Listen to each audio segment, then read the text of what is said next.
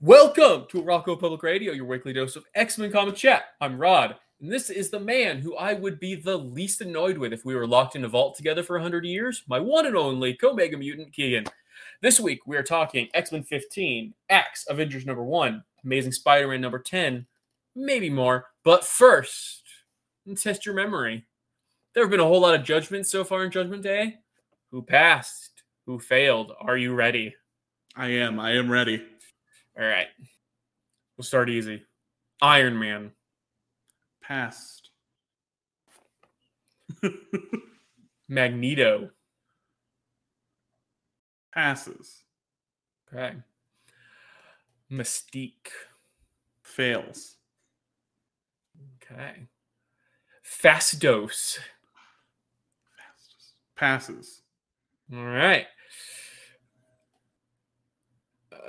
Kitty Pryde. Kitty Pryde. Passes. Thor. Yeah, he's worthy by the hammer. He passes. Memory. Cersei. Fails. You're doing perfect so far. Icarus. Fails. He passes. But that's the weird one where that's he right, passes. Yeah. Exodus. Passes. And let's do one more. Tom, that piece of shit, Tom. He fails. He fails hard. He fails and he deserves it. I'll fail him again. All right, you got a good memory there. So a few things I can remember. We're recording day of for once, which is really exciting. Ooh. Yeah, that's actually fun. You also have somewhere to be, so this might end up being a little bit of a shorter episode, but we're going to crank through it. Ready to jump into X-Men number 15? Let's do it. All right. We leave Axe behind for a minute.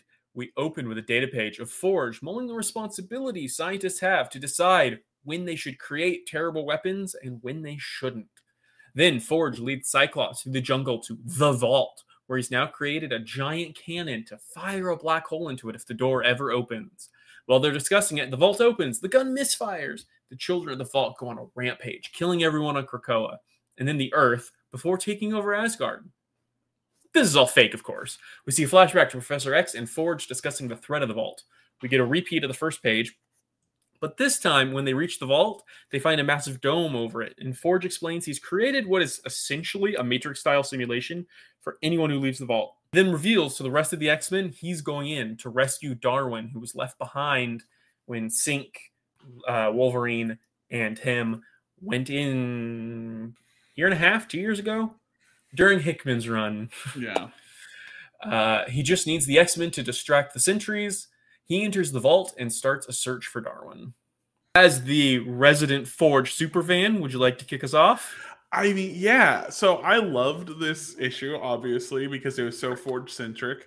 For like really cool usage of his powers. Like not only the Matrix, which was super cool, but also the giant gun. Well, the giant gun that wasn't even was a fake out. We were shown this gun. We were given the funny Cyclops quip of "Don't let Cable see it; he'll want it." And then it's not even the big thing. Even the big thing. That would have impressed us. Oh, that's a good solution. Nope, that wasn't his solution. So I guess as far as I understood it, he created the big fake gun within the Matrix and then created the Matrix around it. Because, the big fake gun within the minds I was just going to say, yes. If the simulation is just in their imaginations, right? Because we see them in the pods, in the trees or whatever, when they actually go into the vault. I don't know. Yeah. But either way, either way is impressive. Whether he makes a big freaking gun or he manages to imprint a big freaking gun on your imagination, either way is pretty damn impressive. It's pretty cool.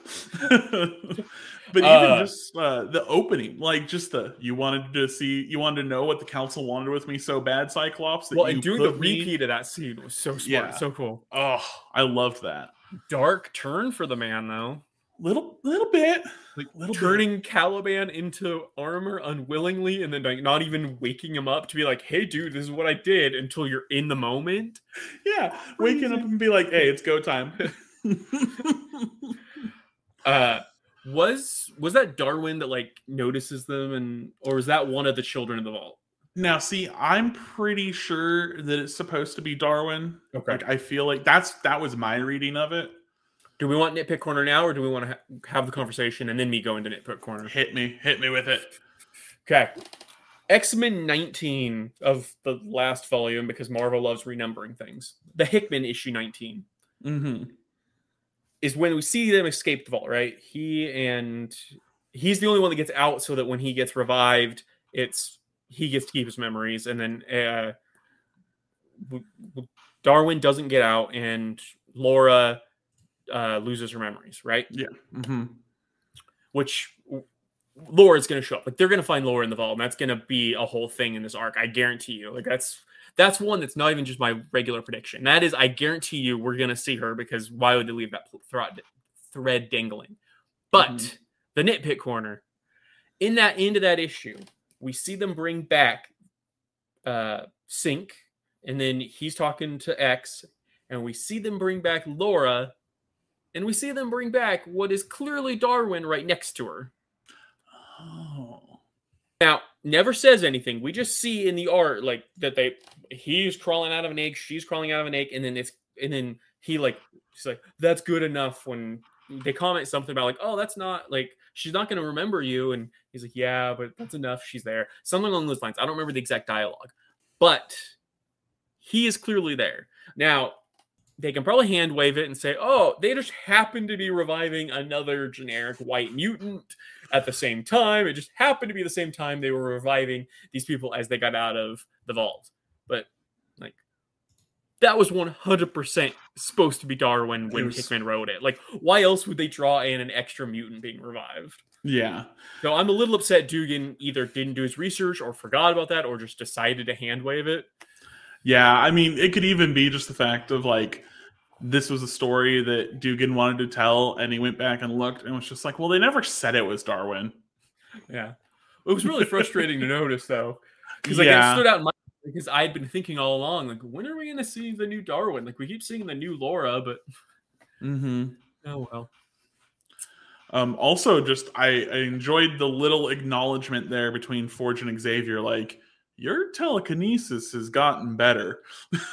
Oh, we're moving forward with the weird reviving heightens your power stuff. Like they're going somewhere with that now. Finally, this is like the third time in 3 or 4 weeks that we've had it referenced. Well, it set the stage completely for the Children of the Vault arc, which we've been waiting forever for. So I'm really excited to get into it.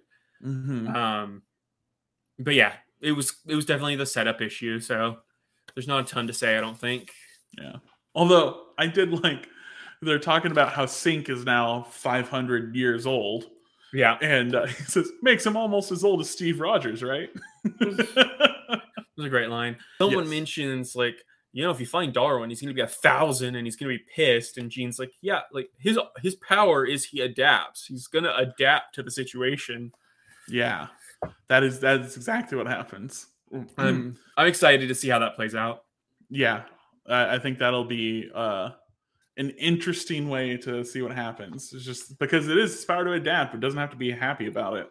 So this is now issue 3 from Dugan, right? Or not from Dugan, but from Dugan, the new team, since we switched. We did not love the first issue with this lineup. We were pretty heavy on the praise for the second, and this is the first one that's not a tie-in issue. I think this lineup is gonna go places. This issue reinforced my belief that this team is great. I agree. I think that now that we are outside of tie-in territory and it's just as strong, I feel very good about this team. Especially if he keeps the focus on Forge. Yeah, of course. he writes a really good Iceman though, for like how little he was focused on in this issue. Still nailing the dialogue. Yeah, writes a great Iceman, writes a great really does a great job with everybody. Yeah. Once he got like that first issue was kind of settling in, and then now that he's settled in, just killing it. I'm nervous for whatever issue we get that focuses on Firestar, because that's the one that I'm still iffy on his characterization. Mm-hmm. All right, Axe Avengers. Let's do it. We open with the strike team from Judgment Day number 5 ascending the inside of the Progenitor, with the opening page showing us a view from the outside to emphasize the vicinity to the crotch, like right on the thigh for some reason. Tony is complaining about being the only Avenger there, so Cersei and Wolverine remind him they were once Avengers, and Sinister offers to join the team. Tony gets mad at him for joking when so many of their friends died. And Sinister's quick to remind Tony it's his DNA the Celestial's based on. Cue the guilt trip. Celestial defenses kick in, and the team manages to fight him off, but Tony falls prey to a trap that cuts off his oxygen. He's besieged by visions. Yinsen, his old armors, Captain America, Rhodey, Thor, and Hulk all guilt trip him. Then a parade of redheads he's hurt. Natasha, Pepper, Hellcat come in to knock him down further. Finally, he's forced to watch the accident that killed his parents. He mentions he always wanted to have been more than an accident, just so that it had a purpose. This inspires the Celestial to finally speak up and point out there was a reason: mechanical failure. He extends the metaphor to the current Judgment Day situation. It points out that the destruction of the Earth is a mechanical failure and it can't be stopped, so Tony should just give up. This pushes Tony's resolve to try harder, which in turn causes the Vision to take the form of Howard Stark, who tells him he's proud and that he passes. Tony wakes up and realizes if the Celestial is still judging him, it's still judging the whole world, and that they still have time to win it all. Really interesting that this was all in a tie-in, because I feel like this was a turning point for the event. Kind of a big reveal. Yeah, I would say so. I mean, I found it interesting because it was advertised as a story critical one shot, which it definitely was. Yeah, I mean, why would you be more story critical? Why wouldn't you just make the event 7 issues and make this an issue of the event? I don't know. Like, maybe all of these other one shots are going to be that same way, the like Axe Star Fox and all those, but I'm really interested to see Axe Star Fox. I could see, because this is the first of a trilogy where we're getting like one shot on each of the 3 teams. Maybe each of those will have like different groups come to the same realization. I don't know, but maybe.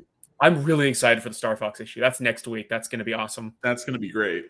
I don't know that I love that the Celestial is still testing them. Like, we're heading more down the road of he's just going to do a reset, and I'm really nervous about that.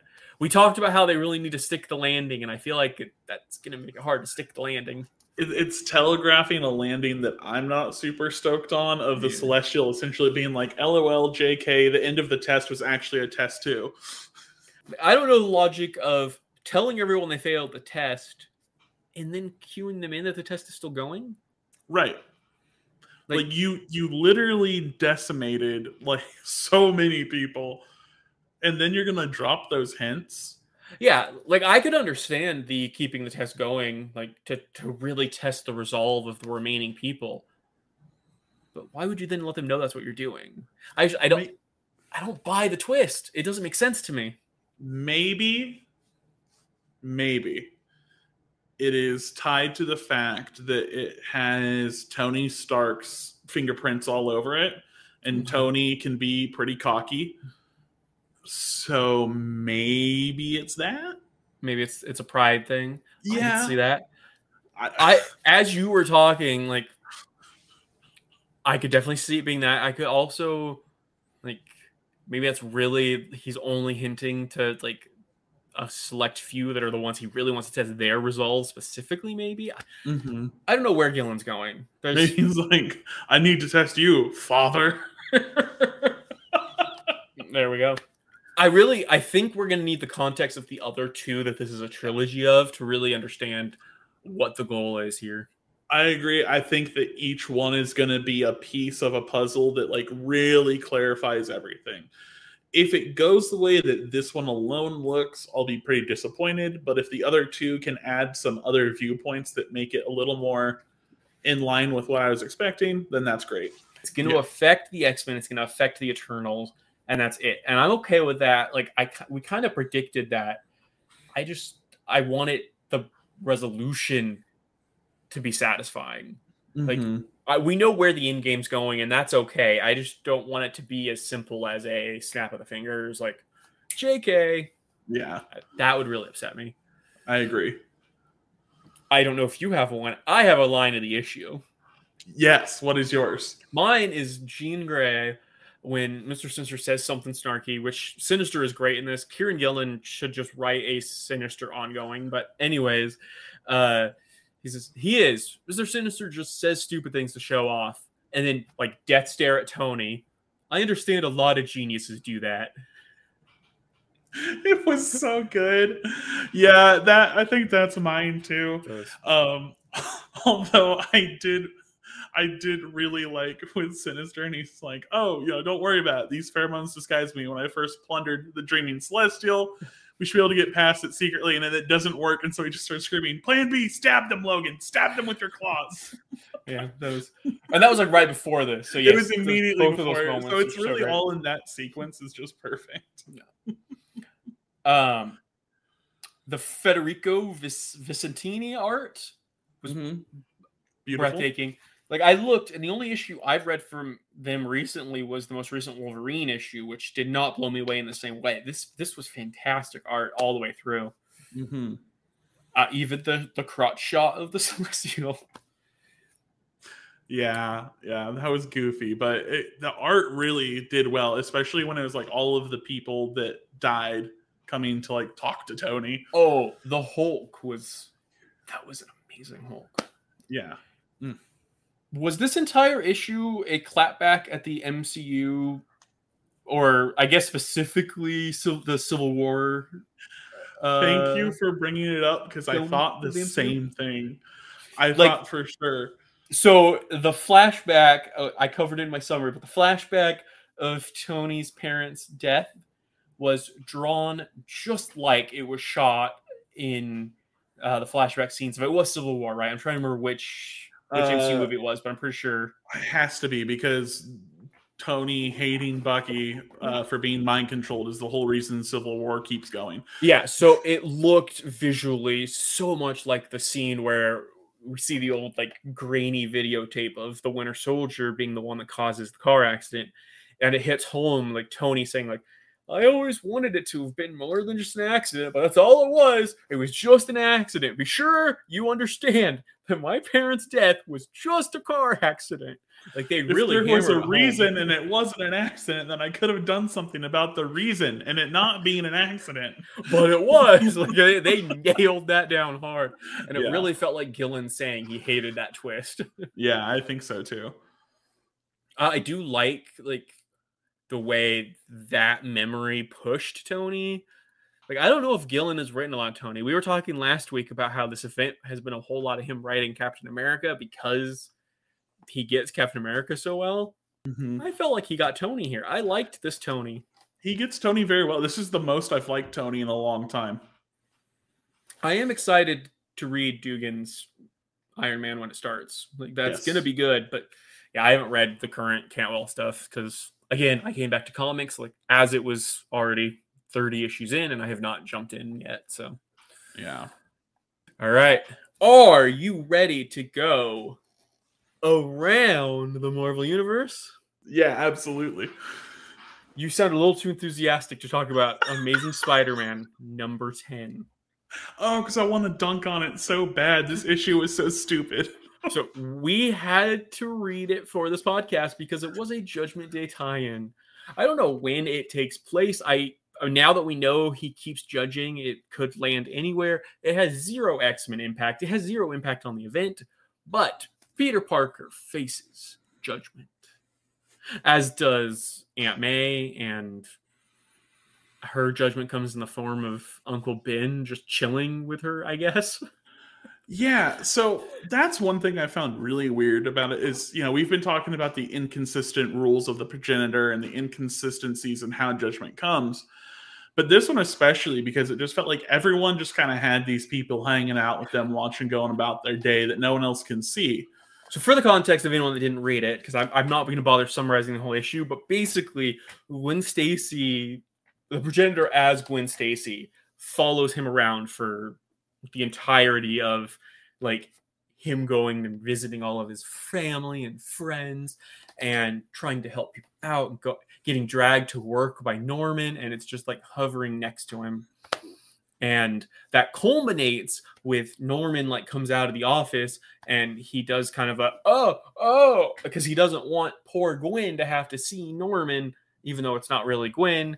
And so the Gwen Stacy like progenitor leaves onto the balcony. He follows it out on the balcony and it finally speaks and ends up like not only passing him but being like, I'm gonna give you a gift, and turns into like the actual Gwen from heaven or whatever the Marvel Afterlife is. Like revives Gwen Stacy for a quick 2 minutes. And like hasn't aged a day. Well, and like she does this horrified, like, where am I? Oh, you've aged so much, Peter. What's going on? But then at the end is like, he says I have to go now. Yeah. What? Why is the progenitor suddenly reviving people? Well, where does he get this power? Yeah. Like just because Peter's good, like I liked a couple scenes in it. I hate to admit, and I probably will like deny if you ever come at me on TikTok and like you liked something in that issue. But I liked the Ben Reilly scene where he's on a rooftop and he's talking about like, yeah, Ben used to come here to think. Like, me too, because he's my clone. But eventually I'll stop coming here. I keep hoping he'll show up. Mm-hmm. Even Peter hates the shit they've done to Ben. Yep. I liked him and Miles having a moment. I just thought that was nice. Yeah, this had some weird. Does this happen before or after what we've already seen? Because like that, was that before or after the thumbs up? And then the Kamala and so we see Kamala and she's got Captain Marvel like watching her. So I guess this was running concurrent because it only makes sense if that scene was before the scene where she beats the snot out of the fake. Right. But it also changes the context of that scene because when we saw it in Judgment Day 4, the implication was basically Captain Marvel shows up and Kamala immediately recognizes it's fake and starts beating the crap out of it. Yeah, so what happens in between this issue and that moment? Well, and even no matter what happens in between, to me, it kills the joke a little bit because part of what made that seem so funny was that, like, essentially it shows up, she immediately recognizes it and immediately pummels it, and instead, like, she just follow around all day. I don't know. Like you said, apparently these characters all just get shadowed forever. Yeah, and like when Peter goes and talks to Aunt May, she kind of implies that she's fine with having Judgment happen because she gets to chill with Uncle Ben for another day. But like, I don't know. That seems weird to me. I feel like Aunt May would be like, who are you pretending to be my dead husband? No, thank you. This is fair. But also, like, we've seen other sympathetic characters get way less nice treatments. Why does Aunt May get to just chill with Uncle Ben, apparently? Yeah. It doesn't make any sense. Maybe because she soloed the Justice League with a baseball bat. Yes. But then also, like, the weird thing at the end where, Gwen gets revived. Norman sees the flesh Gwen in the real world, but also he is also being judged by a different progenitor Gwen. Well, why would he be being judged by Harry? Like, I feel like if anyone was going to judge Norman, it would be Harry, not the teen girl he once impregnated and they try to make you forget about because it was one of the creepiest arcs they've ever done. I don't know. You're right, though. I also, like, they're still trying to convince us that the Golden Goblin thing is going to actually stick and he's a good guy now, but then they also show us that clearly he still has his demons and we're going to have regular old Normie back any day. Yeah. Anyways, want to keep going around? Let's keep. Sure. Gambit 3 was a comic book. Fan question. Every week, we ask and solicit community answers either in the comments or have you email them to us at Araco Public Radio. Last week's. In light of Exterminators, what is a small or impromptu team of similar powers, personalities, or both you'd love to see in a miniseries? Our good buddy, The Broken Record, has sent us in another great answer. He said Nightcrawler, Rogue, Darwin, and Multiple Man. I feel like these four often get mistrust from a universe, but are also heavily misunderstood. I'd love to see them all in a group together. The four of them together doesn't seem like, fighting a world-ending threat. Yeah, you wouldn't want it to be a swashbuckling book. You'd want it to be very character-driven, was what I was trying to say. Yeah, definitely. I love this answer so much. This is my answer now, too. No, it's great. I think it'd be super cool. Did you have an actual answer, or are you switching your answer to that? I'm just switching it. It doesn't even matter. I'm switching it. This one. All right. This is good because mine is a very big tonal shift. Ooh, okay, go for it. Mine is a sitcom where Sunspot loses his entire fortune, decides to open a restaurant. He brings in Emma Frost's cook, Saucier. I don't know if you remember him from the Hellfire Gala. Mm-hmm. Brings in Saucier, who Magneto once referred to as the mutant miracle of cooking, to run the kitchen. But on all of the desserts, we have soft serve. The 100% canon mutant who poops ice cream.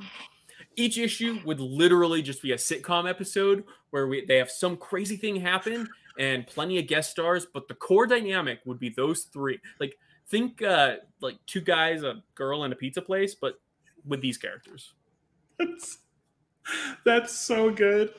Oh, you would find a way to put the soft serve into this. That's so good. I will fit soft serve wherever I can. She's amazing. Oh, that's so funny. All right, you ready for this week's question? Let's do it. For the last month or so, we've gotten countless tie-in issues focused on individual characters' judgments. If you could pick any character from DC, Image Comics, or any other comic universe to face the progenitor for a one-shot, who would it be? And let's try to get a few answers this time. If you make it to the end of this episode, this is a shorter episode, so there should be more of you actually watching the whole thing. I look at the analytics. I know how many of you bail at 15 minutes. Not only that, but we get more days, more time until the next episode. You're having faith I'm going to edit this quickly. I don't know. Hopefully tomorrow I'll get this edited. I want at least two answers. I don't want to just read. I love Broken Records answers every week, but let's get two answers this week. Hit me with Broken Record I want to know. I want to know what yours is for this one, but I also want others. You have to send something weekly now. Like you're our consistency now, Broken Record. We're just gonna start giving you that segment. It's just gonna be Broken Records answer, then the mail-in answer. We love you, buddy. Yeah, absolutely. Next week, X-Men Red number 7. Axe, X-Men number 1, a Kieran Gillen piece. Axe, Star Fox number 1, Kieran Gillen again, and then Marauders number 7. So this is Al Ewing. This is double Gillen. This will be a baller episode. Oh, it's gonna be so good. Here's my big wonder: is X-Men Red 7 gonna be my new issue of the year? My prediction: it'll be really good, but it's not. There's no way they could top it yet again, right? Like you say that, but that's how I felt the last time. So yeah, but the Hour of Magneto was pretty hype. Like, yeah, that's true. I feel like, this is probably going to be like his funeral, or like maybe not funeral, because that'll probably wait till after Judgment Day. But it's going to be the fallout from him dying. It's going to be a very powerful issue. I don't think there's any way it tops, but you might. We'll see. We'll see. You'll have to tune in next week, because that does it for us this week. Thank you for hanging out, chatting all things mutant with us. If you have not hit subscribe, please do. Follow us on all of the socials. I'm That Nerdy Papa Bear, Instagram, YouTube, TikTok. Keegan is Bulk Ranger, Twitter, and TikTok. We are also on TikTok as Araco Public Radio, where you can see like 1 minute highlights of us. And I'm going to put more up this week. I don't think I put up 2 last week, but there's going to be a ton this week, because we have a whole week. Yes. And we will talk to you next time. My X-Men to me. I seriously need to figure out a good one.